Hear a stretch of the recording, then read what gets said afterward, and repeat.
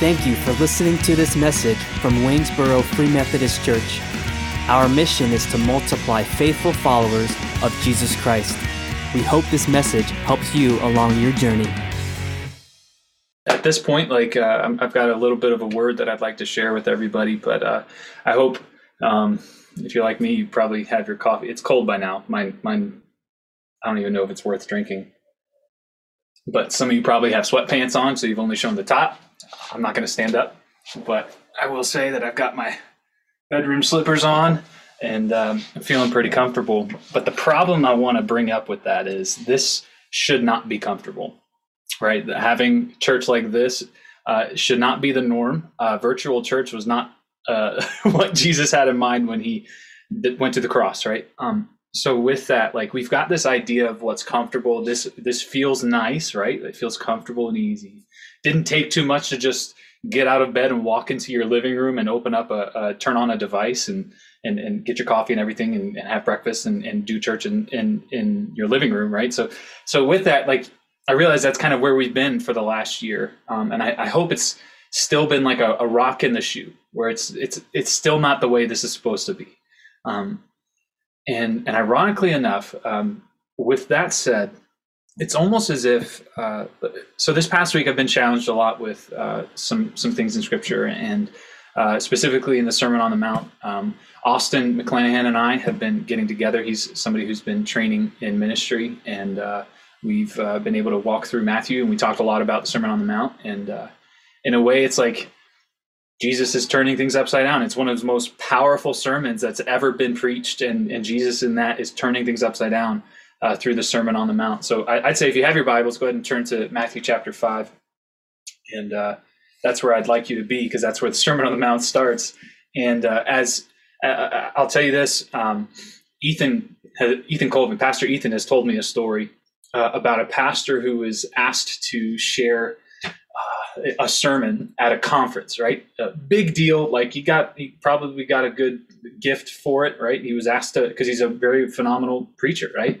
And apparently the word is that Ethan told me the story that this guy showed up and got up behind the pulpit and said, I'm going to preach to you the best sermon that you've ever heard, ever. It's the best sermon ever. And he just opened up his Bible and read Matthew 5, 6, and 7, the Sermon on the Mount, and then left the stage. I don't know if he had to get his money back, but I would agree with him. This is the best sermon that's ever been preached, and it's the beginning of Jesus's ministry, right? He starts off his ministry kind of in Matthew 3 and 4, where he's calling his disciples. He's starting to do good works and preach and herald the kingdom of God, and then he has this opportunity to preach this sermon, the Sermon on the Mount.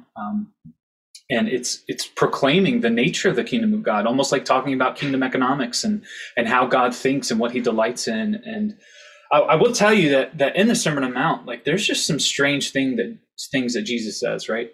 Some very strange things that he says, especially in the context of the culture in the day, right? So he would say things like, "You've heard it this way, but I say to you this." And it totally rearranges things. It rearranges reality in a way. And one of the things that he does, especially at the start, with all of this, is he starts off his sermon with these things that for some reason are called the Beatitudes, right? He starts off his sermon with those who are blessed, right? And they're called the Beatitudes. And if I bring that up, you probably have a favorite one in mind that you could recall right away, right? Oh, blessed are this, blessed are that, right? You have one that you immediately think of because it's one that you've cherished for a long time. I have too, right? And I will say that in this, the Beatitudes for a long time have been very strange for me. Very strange in the sense that, first off, why did they get the name Beatitude? What does that even mean? Be this attitude and then you get the blessing. That's actually how I've thought about it for a long time. They're the Beatitudes, be this attitude. And I didn't know this, but the word beatitude is actually just supreme blessedness. That's what it means. So go figure. But I've been reading a book recently called The Imperfect Disciple by Jared Wilson. And I've been extremely encouraged by it. And he mentions some concepts about the Beatitudes. and I've been really challenged by it. And I thought I would just kind of share it with you. In the 24 hours that I've had to prep this, whatever this is, right? I just thought I'd kind of share some of the thoughts that I've been challenged with the Beatitudes, and in the hopes that God fills us with His Spirit and illuminates our minds and hearts to the glory of the kingdom of God and the glory of the gospel. So with that, let me read these for you, right? I'm reading through the Christian, that's backward, isn't it? Oh, well, the Christian Standard Bible. And so let me start off. So if you notice in verse 23 of chapter 4, it says that now Jesus began to go all over Galilee, teaching in their synagogues, preaching the good news of the kingdom, and healing every disease and sickness among the people. And it's almost as if then this Sermon on the Mount is Jesus doing just that. The Beatitudes is Jesus preaching the good news of the kingdom of God. So let me start off in verse 2 of chapter 5. Then Jesus began to teach them, saying, "Blessed are the poor in spirit, for the kingdom of heaven is theirs. Blessed are those who mourn, for they will be comforted. Blessed are the humble, for they will inherit the earth. Blessed are those who hunger and thirst for righteousness, for they will be filled." That's my personal favorite one, by the way. Blessed are the merciful, for they will be shown mercy. Blessed are the pure in heart, for they will see God. Blessed are the peacemakers, for they will be called sons of God. Blessed are those who are persecuted because of righteousness, for the kingdom of heaven is theirs. You are blessed when they insult you and persecute you and falsely say every kind of evil against you because of me. And so those are kind of like the Beatitudes. Those are what we would call the Beatitudes. And I'll tell you that when I've read them, when I've thought on them and meditated on them, I often have done something that's actually very common in popular Christianity and a very popular view on what the Beatitudes are. And that is to moralize them, right? It's to moralize them, to make them like action points. Do this, get this, right? Be this, then you get this, right? We make these moral actions. So like if you were to read any kind of popular Christian self-help book, right? Or leadership book almost, right? It's like they turn these into action points. They turn them into things that you ought to be doing, right? So being meek is how we get the blessing, or become weak and then you'll be blessed, or start mourning and then you'll get the blessing of contentment or comfort, right? Become humble and you'll inherit the earth.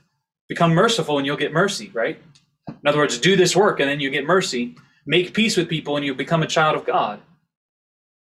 And it's almost as if like these things have become things that we do in order to get what we want, right? So it's like humility always seems like a really good idea. It's something that we should do in order to get something that we want.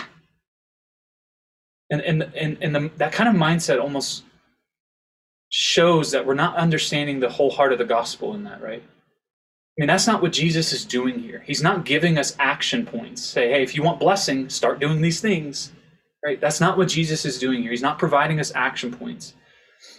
Jesus is saying here, hey, I am bringing blessing to the meek. I am bringing blessing to the poor in spirit, to the humble, to those who have been persecuted. I am bringing blessing to them. So if we connect the idea that Jesus is proclaiming the kingdom of God, the good news of the kingdom of God, that these aren't action points, these are announcements. These are heraldings of the good news of the gospel, right? These are good tidings. They're announcements of something happening. They're not instructions simply to follow, right? So Jared Wilson in his book, he says, the Beatitudes are beautiful entailments of the good news of God's kingdom, which has come in and through the person and work of Jesus Christ. That is to say, they do not come in and through the strategies of therapeutic Christian moralizing, where we make things into action points, points of obedience, right? As the reality is, Jesus is pointing out how popular Judaism had gotten it all wrong, right? They were singing songs and boasting of things like, and their Beatitudes were, hey, blessed are the rich in good works. Blessed are those who have no sin to be convicted over. Blessed are those who boast in their abilities to keep the law. Blessed are those who are righteous. What else do they need, right? Blessed are those who only care for the house of Israel's needs. And blessed are those who are pure in all that people see on the outside. But Jesus is taking all of that and he's turning it upside down. Actually, to be honest, Jesus isn't simply turning that upside down. He's turning things right side up. You see, they had gotten it all wrong. They had turned it upside down and distorted what God's kingdom was supposed to be about. And Jesus comes in and he turns things right side up. Guys, listen to the description of the people who he says is blessed, right? He says, it's the spiritually impoverished. It's the emotionally devastated. It's the psychologically weak and the culturally oppressed. It's the inwardly pure, not outwardly pure, the inwardly pure. It's the relationally calm and peaceful. It's the physically abused. It's the personally accused, right? Guys, these Beatitudes are Jesus setting right reality of the kingdom of God. He's showing us and heralding to us the good news of the kingdom of God and showing us who the gospel really is supposed to be for. In other words, like if we're going to get a point from any of this, right, with what the Beatitudes are about, the point is that the gospel of the kingdom of God is for the misfits, right? It's for those who just can't seem to get it together. It's for those who wrestle with sin and temptation and hate it and want righteousness and they don't get it right every time, right? And if this is the case, if I'm understanding this correctly, then praise God, right? Praise God, because this is incredibly good news for like my weary soul. I'm going to get a little bit real with you, and if that's okay, I hope that's okay. This is really good news for my soul, and the reason why, like, I can illustrate it with just simply saying, hey, let's take a look, a quick snapshot of my last week personally, in my own walk with Christ and in my own life. A quick snapshot would show you something like this. I wrestled this week with several insecurities and doubts, like multiple insecurities that I had to wrestle through. I didn't have everything together. I'm not secure a lot of times in who I am in Christ. You know, several times this week I struggled with some fears about our future, right? A few different times this week I stumbled into temptation and I didn't exactly win the fight. I'll give you an example, right? So I have 3 kids, right? You've only seen one, maybe 2. You saw 2, right? And all 3 of them have their own personal Bibles. They've got their kid Bibles. And Isaac finally got his on his 3rd-year birthday back in January.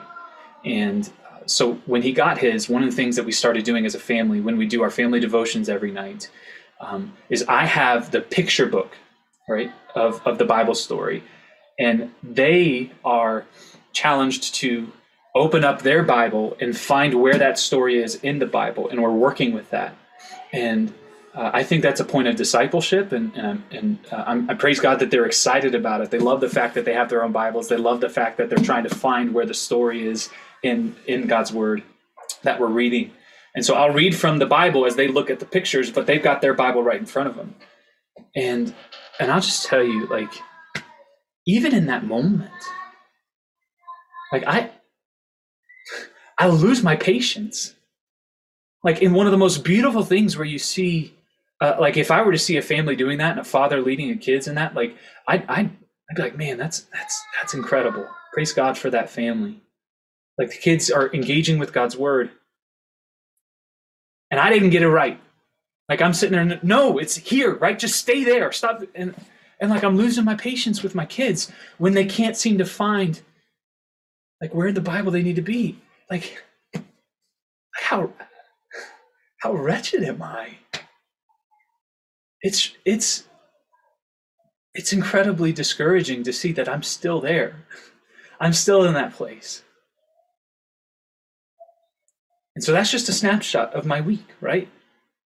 And And I'll also tell you this. So on Thursday, every so often, every month or two, I try to do something called a dog day, DAWG.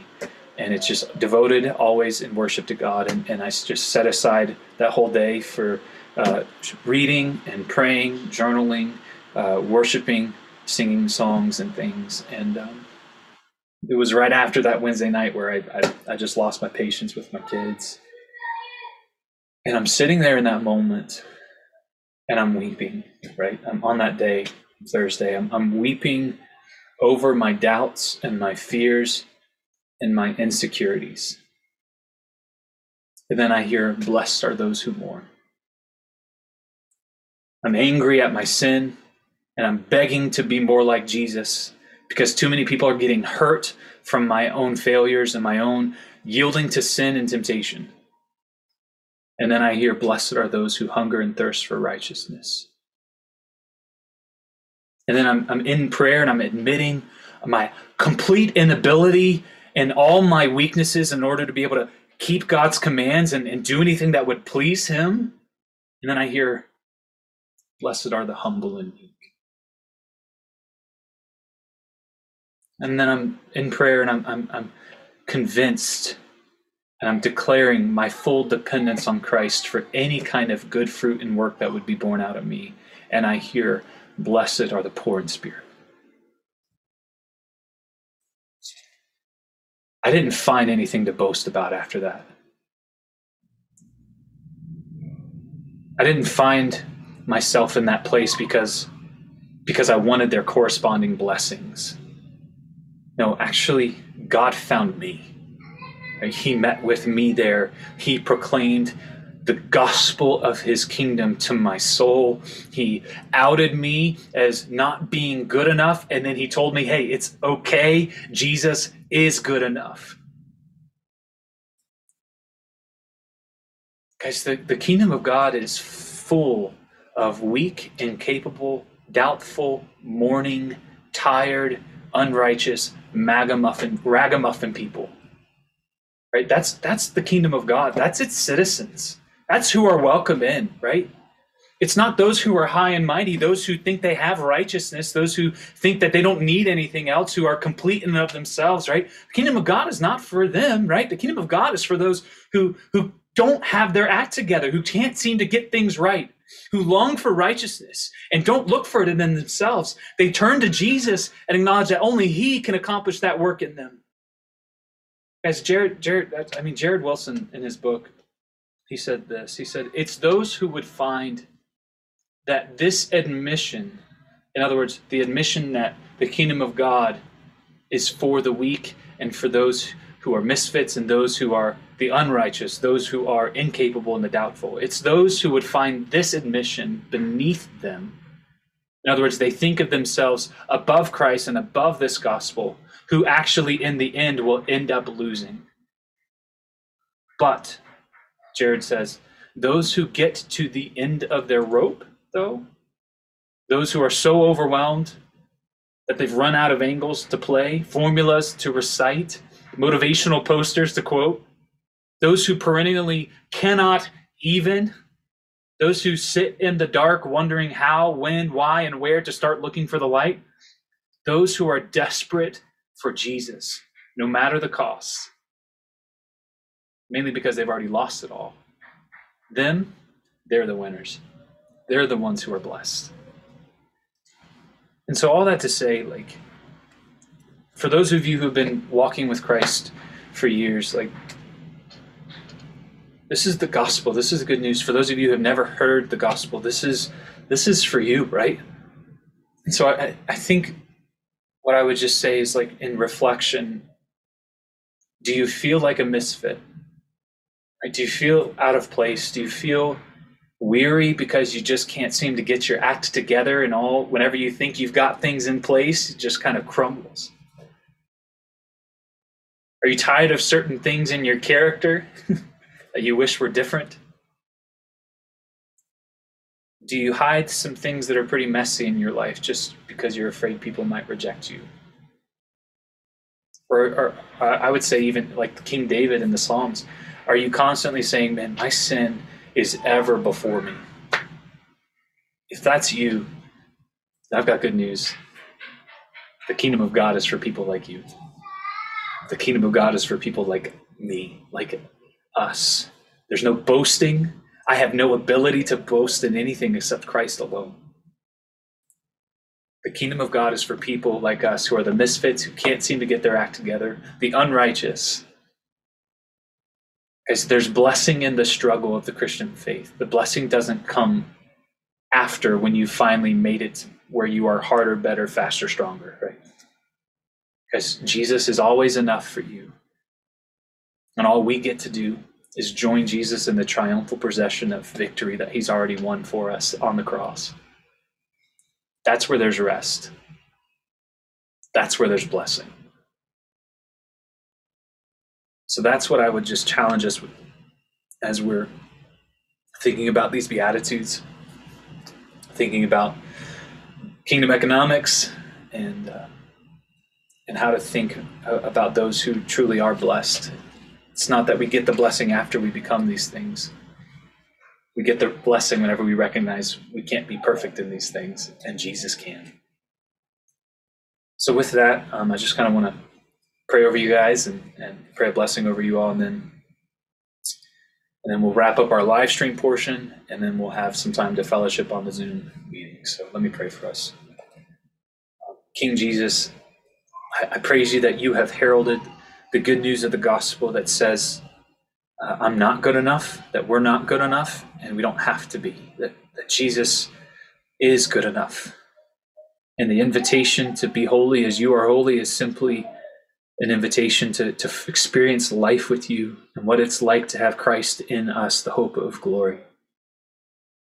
So God, I pray for those of us who are weary, who are unsettled about our character, unsettled about how they think about themselves, about how they act, who are constantly struggling with the desire to be righteous and yet that ever-present feeling of sin. God, I pray that you would build us up in the blessing that is already ours for being citizens in the kingdom of God. I pray, Father, that we would not moralize these Beatitudes in the sense that we make them action points. I pray a lot for, Father, that we would ultimately just see that the gospel outs us as the poor in spirit, as the humble, as the incapable and unworthy, and then makes us worthy, makes us capable, makes us acceptable in Christ alone. So God, would you give us rest in that and help us to find the blessing there? We love you, and we pray all of this in Jesus' powerful name. Amen. Well, God bless you guys. Thanks for joining us. If you're on the live stream, I appreciate you joining us here. If you're on the Zoom, hang tight. But for those of you on the live stream, love you guys, and God bless you. We're going to be wrapping up the live stream now, so we'll see you soon. We hope this message helps you multiply faithful followers of Jesus Christ. For more information about our church, please visit waynesborofm.com.